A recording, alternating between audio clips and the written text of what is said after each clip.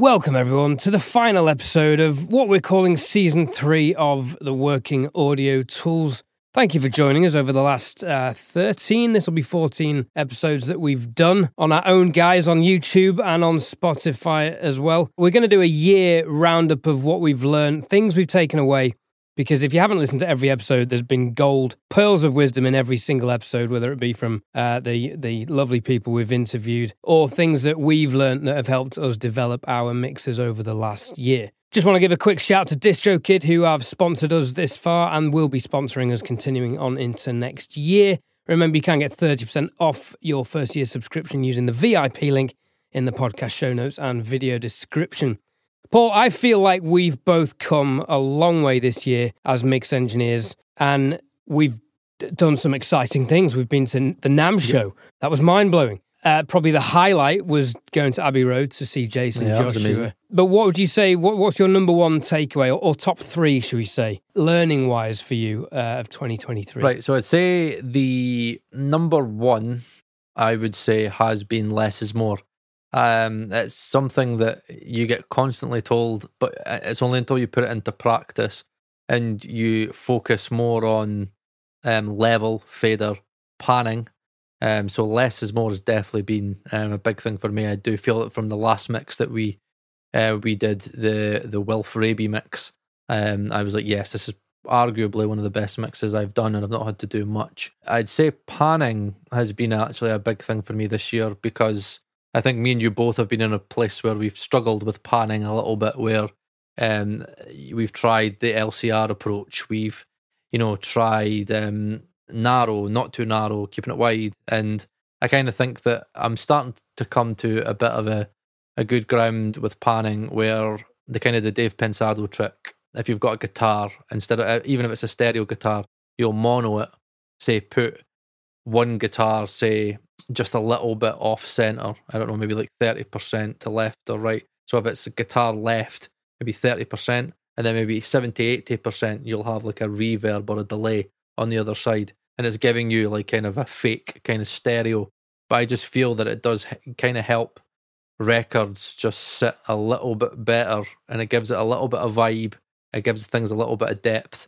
So that's worked for me. Yeah, and one thing I've noticed about your last few mixes is that you've used those with automation in the chorus, I believe, and it's really helped them lift and create some stereo mid-side imaging, which is great. And I also think that probably the third thing would be, in terms of the effects, again, I do, ladies and gentlemen, thems and theys, I do listen to Ed, okay? I know sometimes we will disagree slightly, again, in the heat of the moment.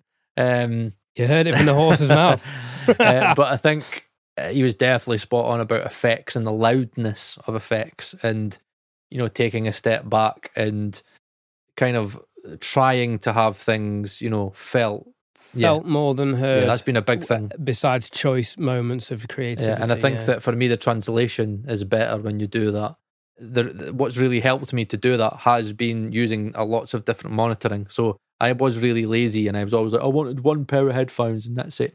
So I was using the Hyphamans, the HEs, but I was like, right, okay, I know that the HE 1000 SE has got the best soundstage I've ever heard, but the Ananda Nanos from Hyphaman have got the best slam, the best punch, the best transients, and then these that I've got on my ears, they work the best I've ever heard with the real phones. So by going through those three different references, it allows me to hear different elements of a mix, and I could, sit back and go, right, okay, with the Ananda Nanos, I could say, right, I'll listen to kind of the punch, the feel of the record, the kind of close-up transients.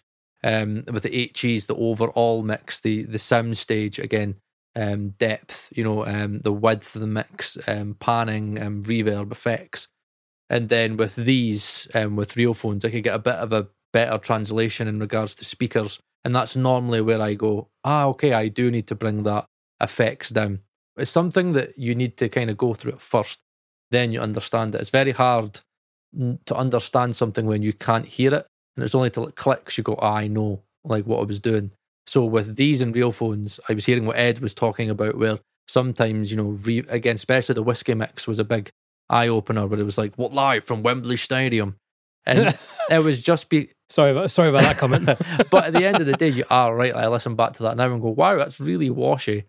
Where I should have dialed it back. And again, I learned a lot from Ed this year on drums, especially in terms of your reverb. Again, don't put reverb on the overheads. Put it on, the full drum mix, and then have different reverbs. There's definitely no solid rule. I don't think I said don't do it. It's just it's not something I do because I put a room reverb. But on you were everything. right. In my personal opinion, when I was not doing it on the overheads, what was happening was doing it on the entire drum mix. It just helped put the drums in the same room, which is something that you talked about. Yeah, creates a cohesiveness. It does, and I think these are the things that you need to kind of make your mistakes and then go, right, okay, I hear it now. And I think there's nothing wrong with looking back on this year and being happy that you've made mistakes, because we've been able to fix a lot of the mistakes. So for you this year, what have been kind of the mistakes that you've made that you would say I've fixed them, and I'm happy that I made those mistakes because it has really helped me in my mixing journey? Now, mistakes is an interesting word because I would label them as learning opportunities. Yeah, if you want to be kind to yourself. Which, I want to be kind to myself. I hope everyone is kind to themselves. It's too easy to be absorbed by the horrible little nagging voices in your head. A few things I've learned from you, what the two obvious ones are getting a consistent vocal sound. Paul taught me the wonders of IAK's ceilings of sound, which took me 4 or 5 mixes to get right. But when you get to it, and you have to, it really does help put vocals in a ballpark. And then I was just kind of reiterating things that I was kind of doing anyway, like a very short reverb felt more than heard, a longer one and a delay, and the parallel compression ideas, having one compressor one way all the way left and another one all the way the other side, and automating those for the chorus, maybe a few dB. That's definitely helped me get a consistent full sounding vocal moving forward, and I'm actually really happy with the vocal sounds I've had on the last few tracks now. Added to that is what we learned from Jason at the Mix with the Masters at Abbey Road, and one plugin in particular which we actually did a walkthrough of in our first episode back, which is Spectre. I now use that on bass bus, keys bus. You can even use it on drums, but vocals, it's just delightful. Speaking of plugins I want to get into next year, Surfer EQ, it moves the harmonic content with the notes. Right, okay. So if you're playing an A, everyone knows an A at 440 or 432 if you're going to be anal about it. When you play that, it'll play second order harmonics above. I think you can set it different harmonics above that, and it moves with the note. Oh, right, okay. So you constantly get that clarity and presence rather than just having harmonics at certain frequencies that are then only highlighted when those frequencies are played. And that's a trick I got from Dave Eringer at the Control Room Christmas party, which was another fantastic experience. The perks of living in London, I'm sitting here in Scotland, like fucking meeting fucking sheep down the road, and Ed's just like in all these London fucking studios. Peter Gabriel, go and just list, this is the end of the year, Ed. Go and list all the great studios that you've been to this year, because it's a lot. Let's start with just for the record. In LA, in LA. Probably the best sounding room I've ever been in. Apogee Studios. Apogee Studios, my God, yeah. Which has various Atmos rooms in. Obviously, Bob Clearmountain's based there, and there's a live room as well, and he's got his Atmos mixing room in there. Then I went to an API event at Rack Studios. Now, I'd never been into Rack, so that was interesting. That was hanging out with the guys at SX Pro Audio. Shouts out to those guys. Real World Studios. Did a couple of days. Peter Gabriel's studio did a couple of days. Actually doing photos and assistant engineering for the launch of one of their condenser microphone. That was 2 days at Real World. That was interesting. We had the whole place to ourselves, basically. They were just doing maintenance that week. Then I went to Angelic Studios, again with Universal Audio, assisting and doing videos and behind-the-scenes photos and stuff. I've been at Metropolis as well. I engineered a friend of mine recording there who got a space on the Spotify for Artists program, where they're basically sponsoring artists to have a day in the studio at Metropolis. And here's a funny story. We went into the room, and it's basically in the basement of Metropolis, and it's basically the room no one cares about. and it's got a Spotify sign on the corner. There's a really nice Lewitt Pure mic. There's a really nice 1176, a custom Metropolis 1176 that I immediately patched in on Simon's vocal, and it sounded great. It was so smooth. And the guy was showing us how to set everything up, and he pointed at this interface, and he said, "Oh yeah, plug your computer into that." And I said, "Why have you got that?" And he obviously thought I didn't have a clue what I was talking about, and said, "Oh, that's because you can't plug microphones into your computer." And I said, "Yeah, no, I know that. But like, why have you got that interface? It's a Focusrite Scarlett." And he said, "Oh, yeah, because that turns the analog signal into digital ones and noughts." I was like, yeah, I understand that. Starting to think, telling the interface guy, like the interface guy on YouTube. Yeah. I was like, there's not many people who know more about interfaces in anywhere really, like, other than the guys making them and designing them. But I said, no, why have you got that? It's a crap interface given the rest of the gear. And he said, "Oh, I don't know, that's just what we've got." So then I realised later, either no one's put any thought into it and they've just put the cheapest interface in, or someone has put thought into it and realised that every bedroom producer and artist has a Focusrite Scarlett, so they know how to use it. And I was like, someone's either been a genius or an idiot. Was that the Jay-Z? Was that the Jay-Z mic one that you had that you went to Metropolis for? No, Jay-Z mics. No, that was my friend's studio up in West London. And then you also, you visited our good friend Andrus as well, didn't you? Oh yeah, then I saw Andres at his studios in Kendal. He's got a great setup if you're anywhere near the Lake District. Lovely man, available for mixing online as well. Shouldn't be offering other people's mixing services on this podcast, but there's a shout to Andres. I went to Cube Studios for a product shoot for something coming out in January. I can't mention what that is, and I may be the face of quite a major brand with that promo. Up in the air, TBC. And I've been to Strong Room Studios twice, once for the Gold Clip 2 release with Ryan. That was great.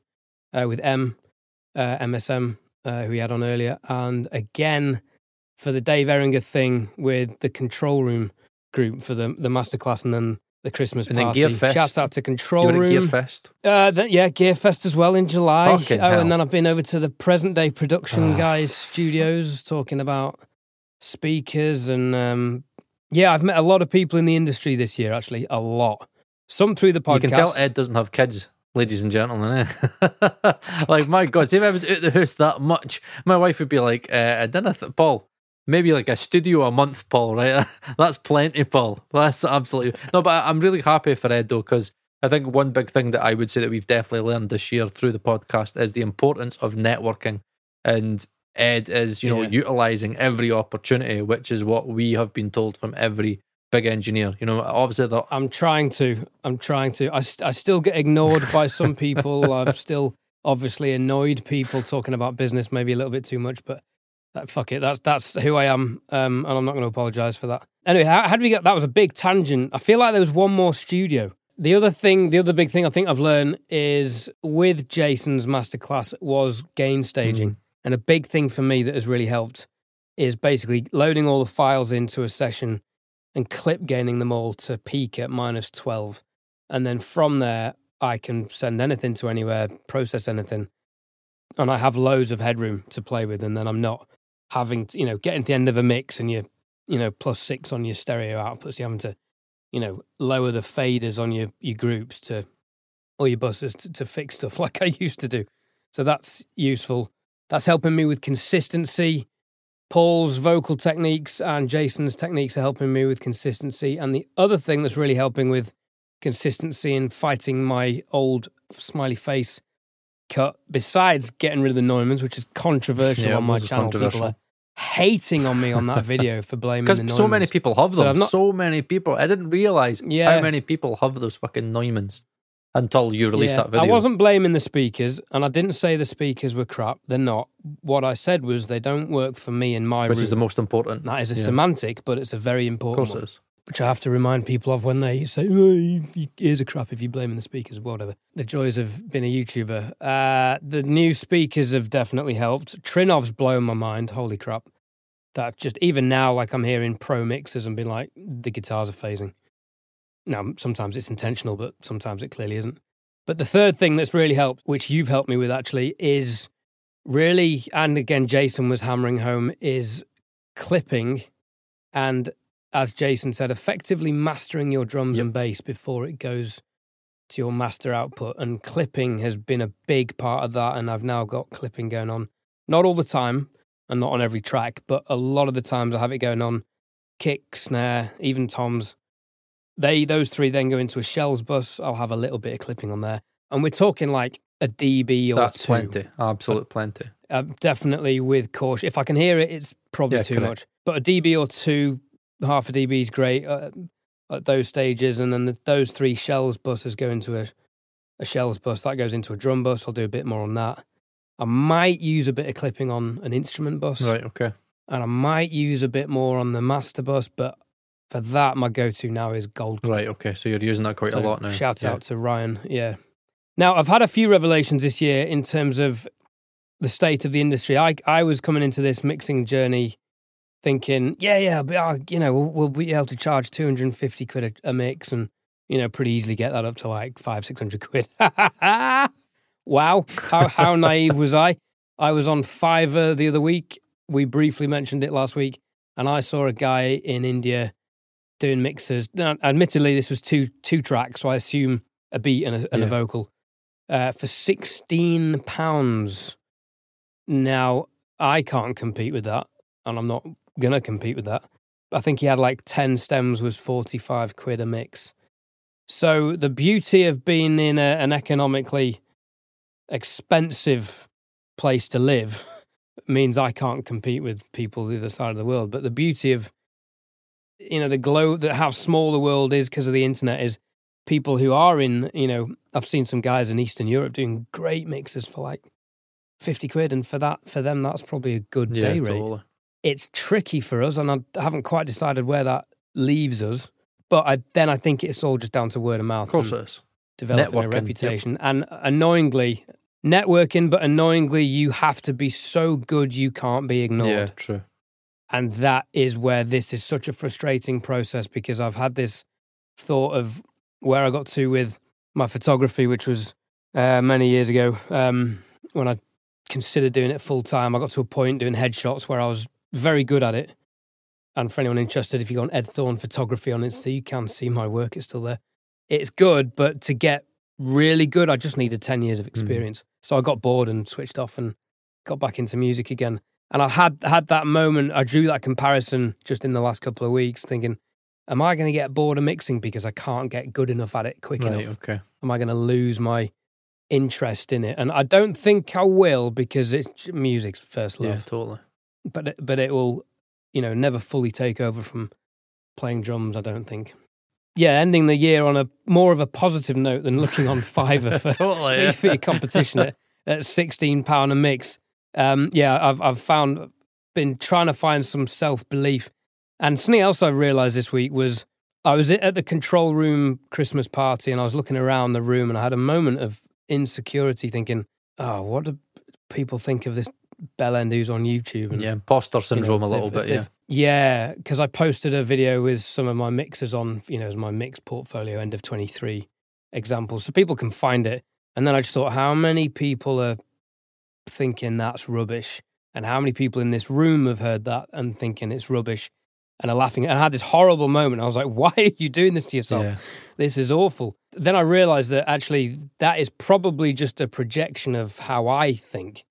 And the fact that if there was a YouTuber in the room, I would have looked at his mixes and I would be judging them. And I would probably be thinking, he's a YouTuber, not a mix engineer. So I'm therefore, because that's how I would think, I'm therefore assuming everyone else in the room is thinking the same thing, which is most likely not true. Some people will be, and I will call myself Yeah, I think the one thing that me and Ed have both definitely taken on this year is that, getting yourself a career in this industry, YouTube does have to take a backseat eventually. And, this podcast is great because it's forcing us to mix, it's ensuring that we're mixing and we're in a safe environment where me and Ed could help each other.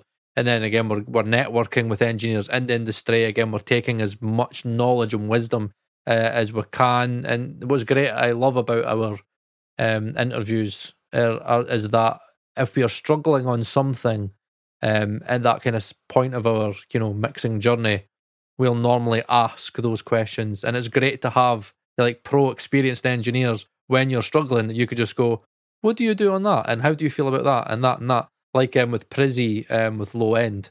And I kind of feel that I've kind of not mastered low end, but I have a better idea of how to manage low end. And it was genuinely just about maintaining the sustain of the low end and how much that's got an impact on the mix. Even with me, it's something that I had to, we all deal with imposter syndrome, especially as YouTubers, because of the way that many people may view us in the industry. But, just go by the people that we've had on the podcast, and at the end of the day, a lot of them already knew who we were, and a lot of them already liked what we did. Like MSM, like he watched me and Ed, he knew who we were, and when we went to NAMM, we couldn't believe the amount of people that knew who we were. And I remember we were at Apogee Studios, and I remember that's when I think you won that, didn't you? Though very slightly, more people recognise you just than very me. slightly. I think when we went to that Mexican dive bar, I think that was where I just took the edge. The funny thing about NAMM was there was one day when I walked around with my channel branded cap on. Nobody said anything. But the days I walked around without my cap on and my, Expendables bad guy haircut going on, people recognise me. So clearly it's a trademark and I need to embrace it. But I do think it's something that I have realised is such a benefit to our career as well. And the reason that me and Ed have managed to network with so many amazing engineers and so many great opportunities like NAMM were open to us is because of YouTube. Now, I was speaking to Ed off air before this, and I do feel that YouTube is becoming very, very, very saturated with everybody doing the same thing, which I think is wrong. I know everybody's trying to make out that they've got an influence on YouTube and they've got authority on mixing, when really they're in the same boat as their audience, which is like me and Ed try and be on the same page as all of you listening and watching, because at the end of the day, we're all in this journey together. So it's important that we share that journey. And, it's not about one person being better than the other and, you follow me because I tell you what to do, my little minions. No, we're all in the same journey. We all want the same end result. Should we name and shame the channel that does that quite blatantly? Nah, let's just leave it. I can't be bothered with any drama because I know next year I'm going to have a shit ton of drama. DistroKid sponsor the Working Audio Tools podcast, and you can get 30% off your first year's subscription using the VIP link in the YouTube video description and podcast show notes. DistroKid makes distribution of your music easy with unlimited uploads, and you get to keep 100% of your royalties and earnings. Join over 1 million artists who rely on DistroKid to get their music into Spotify, Apple Music, YouTube Music, TikTok, Tidal, Instagram, and all other streaming platforms now and in the future. The new DistroKid app is available on iOS. Go and download it from the App Store now.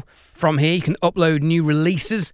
You can see your DistroKid earnings and withdraw these earnings. You can view and share your hyperfollow links. You can check your streaming statistics from Spotify and Apple, and even add and edit lyrics and song titles. So keep track of your releases on the move with the new DistroKid app, available on iOS. Download it from the App Store now. How long have you done YouTube now? I'll be 4 years in February. I think 3. And for anybody that doesn't know, I remember when me and Ed were both in Control Room, which is basically this online kind of Facebook forum that Ramesh Dodingoda created, and that's where it all kind of started for me. I remember Ed was kind of posting videos, and I was like, man, this guy is making his YouTube videos look super crisp, and the look of it, I always really liked the look of it. I remember I used to message Ed, and I think Ed at the time was just like, yeah, whatever, yeah, okay, fucking random Scottish guy, okay, cool. Well, I had some straight talking guy message me on Facebook one day, and I was like, who the fuck is this? and then I think you paid me a compliment and said I might have been a backhanded compliment in hindsight, knowing you a bit better. It was, I think, something along the words of, "You're the only YouTuber I can tolerate watching." And I was like, I'll take that as a compliment, and now I'll take that as a massive compliment. But I think it's one of those where there aren't many UK YouTubers in the audio industry, and I think that's kind of where me and Ed we resonate, what I mean? That's true, and I think that's why this podcast works so well, because, and again, I do watch a lot of American YouTubers, but there's a different style. I don't know if it's a different style or it's just a way of delivering content. I don't know. I think the UK YouTubers do things slightly different. I mean, for example, let's look at Michael, who we had on the podcast from In the Mix, Michael Wine. Again, over 1 million subs. Would we say that Michael is the most successful, like in terms of like audio production, like audio education? I think he's got the most. British guys, even I'm thinking American, because Warren's up to 770. Definitely British, but in total, the only people more are Andrew Huang, Rick Beato. But obviously. They're not really in our field, really. Rick's not really in our field, really, is he? It's more kind of, I see Rick kind of more like music theory, where we're, again, it's not as much audio engineering. It's more about songwriting and like production a little bit. Yeah. Michael probably is at the top, and he's the nicest, humblest guy ever. Yeah, it was like when we went to LA. Well-managed. I remember we met Warren for the first time, and Warren is the exact same on camera as he is in real life, and he's tall as well. I'm 5'11", and I didn't realize Warren was as tall as what he was. I was like, fucking hell. But I think NAMM was a great experience for us because, it showed me that, right, okay, I need to invest more in myself as, and see myself more as a business, which is why I invested in this never-ending money pit that is this studio. But I'm feeling better about it because automatically by building the studio and like slowly people finding out about it, the amount of contacts that I've had already, like I know I've already got artists that are wanting to come in this studio when it's finished. The Atmos room, I've had like 2 Scottish guys already be like, Paul, would I be able to rent it out and stuff like that? And I think this studio is kind of just giving me the, what I would class as the eyeballs. It's giving me the exposure, and people automatically are taking me a little bit more serious now. I think for a long time I had this whole Paul third, like home hobbyist, like Paul home hobbyist third. And I mean, those guys must be absolutely spewing with this studio. I mean, I've got a treated live room. I've got like a fully functioning Atmos room, which will be finished. I want to say in 2 weeks, because there's something very, very important coming for that room that I can't speak about. I'm under NDA. I can't talk about it. But it's really, really exciting, and I've got a really good relationship with Callie now, who, I'm getting the IN UNF, the Ultra Near Field, for my control room. For anybody that doesn't know, the Ultra Near Fields is a very, very interesting concept. Whether it works or not, I don't know, but I'll wait till I get it. But essentially, you've kind of, it's a 3-way. It's not a 2.1. Everybody thinks it's a 2.1 because there's like, the sub comes separate, but it's still technically a 3-way, technically. So you've kind of got the base port at the back, and then you've got these 2 satellites that sit very, very close to you on the desk, and they're pointed up, which they say means that it takes the desk into consideration in terms of its acoustic performance, because it's closer to you. The room doesn't have as much of an impact. Of course, it still has an impact. Every room has an impact. Anybody that tells you that there's a speaker system out there that means that you don't need acoustic treatment is bollocks. Acoustic treatment comes first. Having said that, the Ex Machina Pulsars are the closest thing I've heard to headphones in a speaker. Really? Yeah. The influence of my room was negligible. Oh, that's interesting. With those, it was remarkable. But that was a lot of money, wasn't it? How much were they? They're like $9,500 or something. Right. So you can buy a set of those next, totally, Paul. Yeah. And then I think I've maybe wangled a pair of PreSonus Eris Studio 8s, because I've got on my desk, I've got like a space for 2 monitors, so I'd have the ultra near fields, and then I would have another reference point. And I think what I've learned is that as much as it kills me spending so much money, and again, all the mics that I've managed to get from a lot of mic manufacturers like JZ, Austrian Audio, this OC818, which I cannot believe is the best mic I've ever heard on my voice. The more you invest in yourself and the more you see yourself as a business, the more it will help your career, because at the end of the day, your job is to try and attract clients. And this studio has already attracted clients. There's a very, very, very big project that I can't talk about. But like I'm talking, this could be a career starter for me. This could be genuinely somebody handing me a very big project and being like, Paul, right, there you go. And I could say that I've worked with quite a few big Scottish names. And that's as much as I'm going to give away.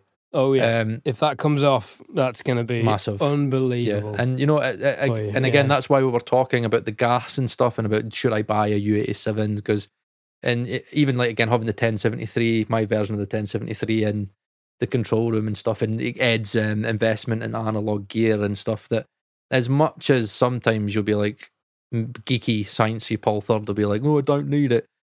In terms of, you know, the psychological benefit that it gives you and the way that a customer feels. Like, again, I've been at NAMM and I've seen, you know, like 50-year-old men like turn into like 8-year-old children at a toy shop when they seen that. Remember the Fairchild? It was the Hairchild. And even me a little bit when I seen all the tubes in the back, I turned into this. I was like, oh my God, look at all those tubes in the back. Oh my God. And you know, I think the Audioscape 6A, which they've just released, only just recently, I think that took the biscuit for the. I think that's got 18 tubes. Yeah, it's crazy. Yeah, that took the biscuit for the most impressive piece of analog gear there. Besides, obviously the mix. And I think that's something that, as much as you know, I wanted to be somebody that was look at what I could do. You could do this in a home studio. You could make records from your bedroom, which you can. But the more you get into the industry, the more you realise that, you know, a lot of artists, you know, like especially if you want to record artists, you need your own place, you know what I mean? And a lot of how you are perceived in the industry, unfortunately, is, you know, has an impact on your artists. And I'm not going to lie that the amount of people that have gotten in touch with me and the amount of people that want to see this studio in Scotland is unbelievable. And it's not even finished yet. I'm starting to finally get that traction. It's just a shame that we have to invest sometimes stuff that I feel that we don't really need. But the more you invest in yourself, I think the more that artists and those in the industry notice that. Not that you have to pay your way in, but yeah, I feel better in myself. See, having the studio, a lot of this imposter syndrome is now gone for me. I don't know about you, Ed, when you moved into that studio that you've got now when you were in your bedroom, even though you somehow always managed to make it look like you had your own fucking studio because you're a pure master with lighting. I still can't go over that, man. I say it every time when Ed was like, yeah, so I move in. No, nobody could. And it's my bedroom. And I think everybody was like, you did that from your bed. How did you make that look? People used to come around to my flat and be like, what? How have you made this look like a professional studio? Your bed's there. Funny story. I probably shouldn't say this, but I will because it's funny. Back in the day, in the early days of the studio, in between lockdowns when I was single, I'd been shooting all day with the cameras and the lights up. And I went out and I met this lady. And she ended up coming back to mine, walks into my room, sees the bed and sees all the cameras and the lights and has a very concerned look on her face. And I was like, oh, no, sorry. Quickly stripped it down and off. Yeah, you don't need to hear the rest, but I just thought it was a funny story. Ed Thorne After Dark. Yeah, that's actually that's what Ed's Patreon. Thorn Hub. That's what Ed's Patreon is all about. He's got a secret Patreon nobody knows about. Well, YouTube doesn't make enough money, so Thornhub can make some money. DistroKid hosts a range of visually engaging social media promotion tools to help your release stand out from the crowd. Creative and colourful social media cards incorporate your artwork to help your release stand out. These are free to download and can be highly effective promoting your release. DistroKid also offer mini videos, which are free, short, customizable videos incorporating your artwork and a short clip of your track. And if this wasn't enough, DistroKid also have a tool to create a Spotify canvas generator, which is the video that plays in the background when you're playing a song on Spotify. Simply choose a theme and choose from dozens of different creative artwork concepts. These are free to use and great for engaging your audience, available on DistroKid.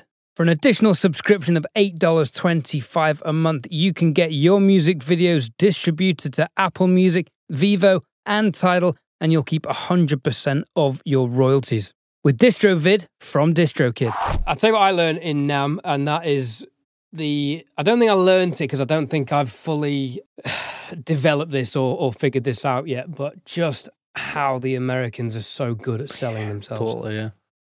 Compared to British people, we are leagues apart in that area. We're allergic to compliments. Yep. We're self-deprecating, and Americans. Shout out to any Americans listening. because we do love you. You know, you are probably 50% of my audience on YouTube, and I have family over there who I love dearly. The interesting thing is, though, if someone in the UK says, "Oh, are you any good?" We'll be like, "Yeah, you know, I'm all right." Yeah, we'll just. But that's, you know, anyone who's English knows that means, right, they're the fucking shit. You know, that person's seriously good if they've just labelled themselves as all right. But in America, the response will be, "Oh yeah, this guy's only all right. Yeah, no, forget about him. You know, he's not worth talking to." And maybe that was just the vibe in LA, but maybe that's, you know, a projection I'm putting out. But the difference in marketing oneself and it's so important. Is huge, and we can definitely learn something. Even I think, see, the guys. one for me was when we met Sanjay and Darty. See, Darty, oh my god, like she is like a master of just like networking. Like I remember like me being like I have Asperger's, and I'm sitting there at this Apogee event, like going, oh my god, like fucking swallow me up. I'm like clinging on to Ed, like he's my carer. I'm like, oh my god, don't leave me, please don't leave me.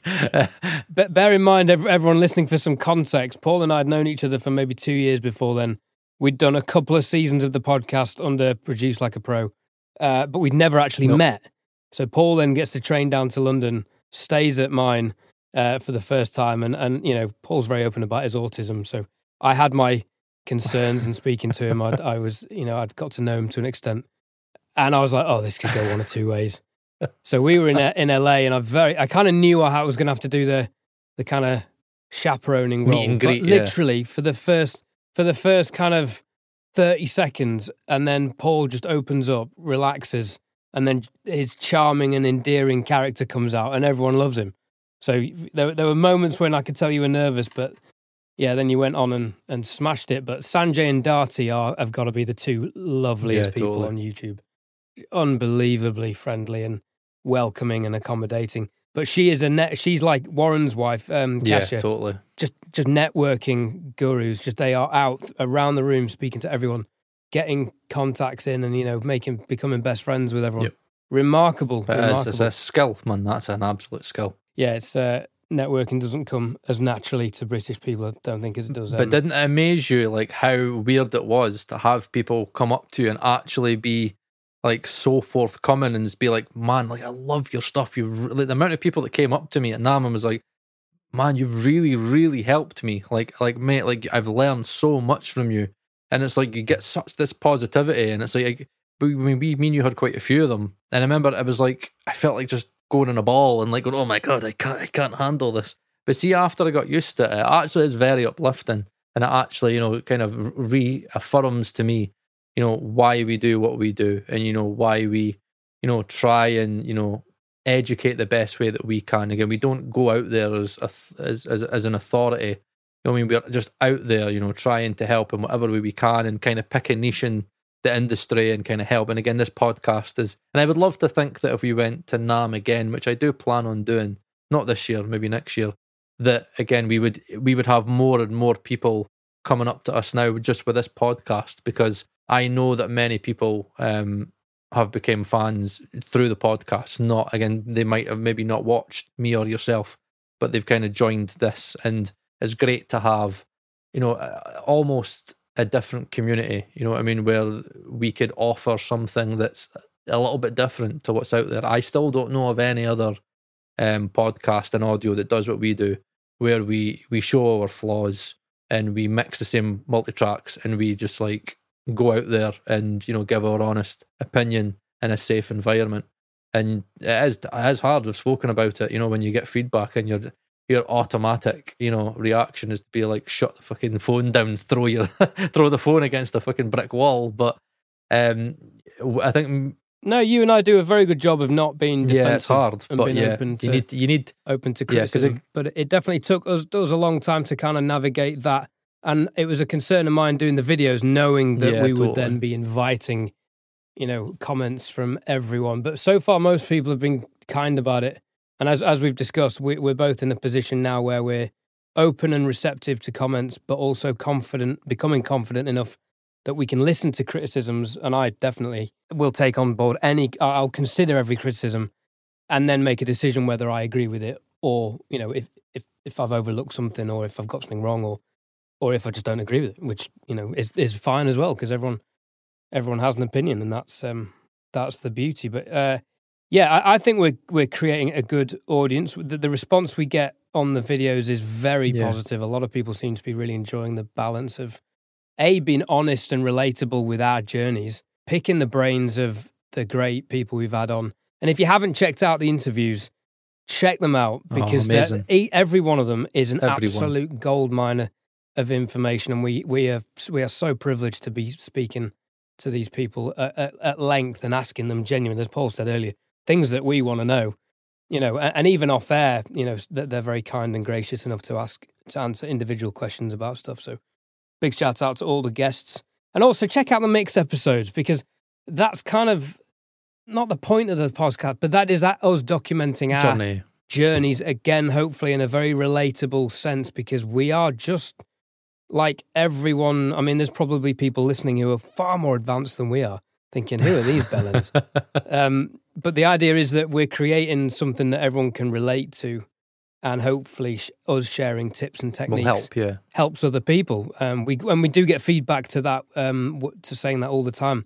Next year, we are planning on stepping it up at some point. We do want to push the educational side of it even further, so you guys get more value out of it, and it's not just me and Paul waffling, slagging each other's snare drum sounds off. Yeah, because I think that one thing that I knew a long time ago was that people are just nosy, and we're all nosy. Streaky, for example, and he used to say when he was in Metropolis, he would just go and look at everybody's settings, and he was nosy. And that we are naturally nosy. That's what you want to know, what such and such is doing, how they use certain things. And I realised that a big problem with YouTube is, many people only showcasing plugins that they're paid to do, or again, it's a brand new release and it's for the algorithm, when really your audience want to know the plugins that you use, or again, could be gear as well, but the tools that you use in an actual mix and how you use them. And a lot of the times it's the how that's the most important, and the why. Again, what we hope for next year is that we can show more of the how and the why. Instead of us just talking about our mix breakdowns, we can actually properly break down certain elements and hone in on certain elements, whether it be drums, whether it be getting a kick drum, or if one of us has, done something that we go, right, okay, that you did a really, really good job there.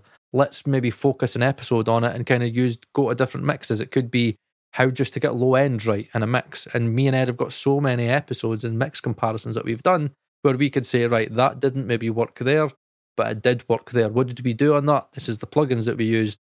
And that way, that's what you guys want to know. And you guys, girls, them's days. With real-time audio examples. Yes. So CPU power permitting, the plan is to be able to stream out of our DAWs as we're talking and recording.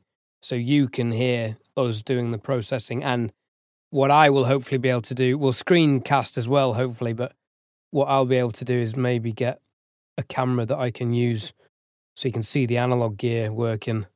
This is going to get complicated quickly, so I shouldn't promise too much ahead of time, because I know how much of a headache this stuff can be already. But I'll tell you what I would like to do is shout out the Tape Notes podcast, which is something I got into this year. If you're into how albums are recorded and produced, Tape Notes explore classic albums in depth. And basically, when I was at Strong Room on Saturday, talking about the Manic Street Preachers' Your Love Is Not Enough single that Dave Ehringer recorded, I felt like a live Tape Notes episode. And he was running through his desk mix that he'd done and what processing. Unbelievable.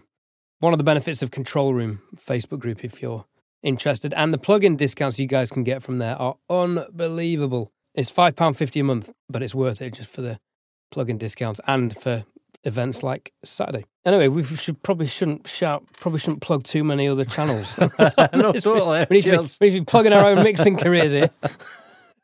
You're at my studio, my studio. Yep. I want to record more artists next year, I think, because I do see that as a vessel for getting mix work. The same. Yeah. A lot of the producers are doing it. I'm running into producers in London.